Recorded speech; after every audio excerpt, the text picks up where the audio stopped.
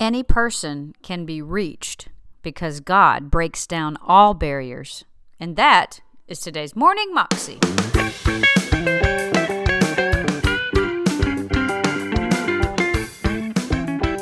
Welcome to the Morning Moxie Show. I am your host, Alicia Sharp, and today on the show is Testimony Thursday.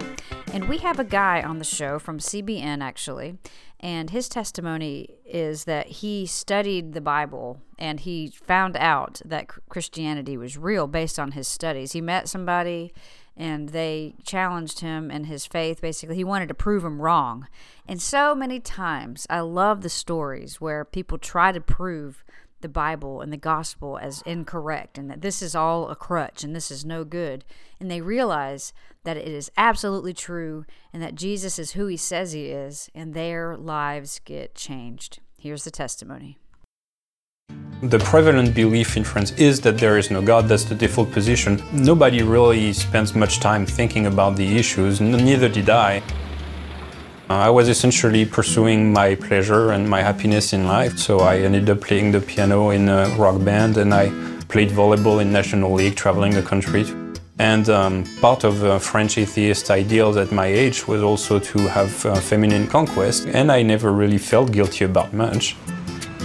I traveled on vacation to a tropical island called Saint Martin in the West Indies. A car stopped with two American tourists in there. They were actually lost from the airport, so we started talking, and I quickly found out that the one that I was interested in, who lived in New York, told me she was a Christian. We started dating, and I came back to France. She flew back to New York, and here we were in a long-distance relationship. So I just needed to convince her out of her stupid beliefs about God, and so that we could be happy together. But if I was going to criticize Christianity, well, I needed to know what it actually claims. So I picked up a Bible and I started to read the New Testament. I figured if any of this is true, it means that there is a God currently who's looking down on this and he's presumably interested in my project, so I'm gonna pray and ask him to show himself to me. Nothing's gonna happen and we'll be done. So I started to pray. All right, God, I'm here, I'm looking into this Christianity thing. If you're real, why don't you go ahead and reveal yourself to me? Now, a couple of weeks after I prayed that prayer, my shoulder for the spiking arm just started to burn. So here I was off of volleyball courts for a window of a couple of weeks. So I figured, well, since I've been investigating this Christianity thing, I might as well see what those Christians do when they get together. I walked into that church and I went there really in the same way that you would go to the zoo, to see some weird exotic animals that you heard or read in books, but you've never seen in real life. And the preacher preached his message. I don't remember a word of what he said during his message, but I figured I have seen enough. Now I just need to escape. And I literally had one foot out the door, and I sensed a strong wave of chills in my chest going all the way to my throat and grabbing me by the throat. And I was frozen on the doorstep with chills all around. And so I took a second, I closed the door in front of me, turned around, and I walked straight to the head pastor and I introduced myself. I said, "So you believe in God, huh?" He looked at me and says, "Yes." "How does that work out?" And he said, "Well, we can talk about it." He took me to his office and we started to talk. And here was a man who clearly was educated. He knew what he was talking about. He wasn't out of his mind. He was smart, he was careful, meticulous, and he believes that God exists and that Jesus was raised from the dead. And I just couldn't fathom it. And over the course of several months after that, we would just meet together. I would come and bombard him with questions, and he would patiently walk me through this. My prayers as an unbeliever started to shift a little bit towards, okay, well, God, if really you're there now, this starts to make sense to me. You're going to have to reveal yourself more directly so that I'm really comfortable jumping in, you catching me, and not make a fool out of myself. He reactivated my seared conscience. I had basically cheated on this girl a number of times.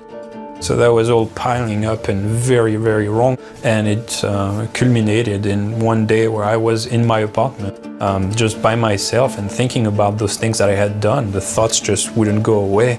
And I was in intense physical pain for all the guilt that I was associating with this.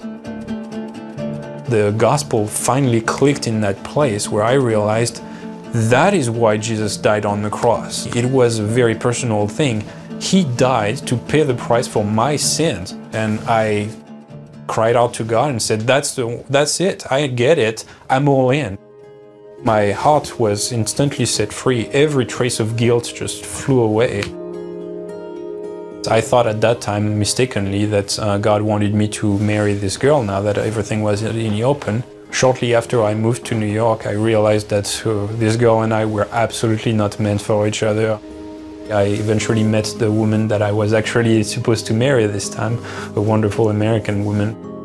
Got 2 beautiful babies, and life has just turned out so much better than I had ever hoped it would be when I moved here.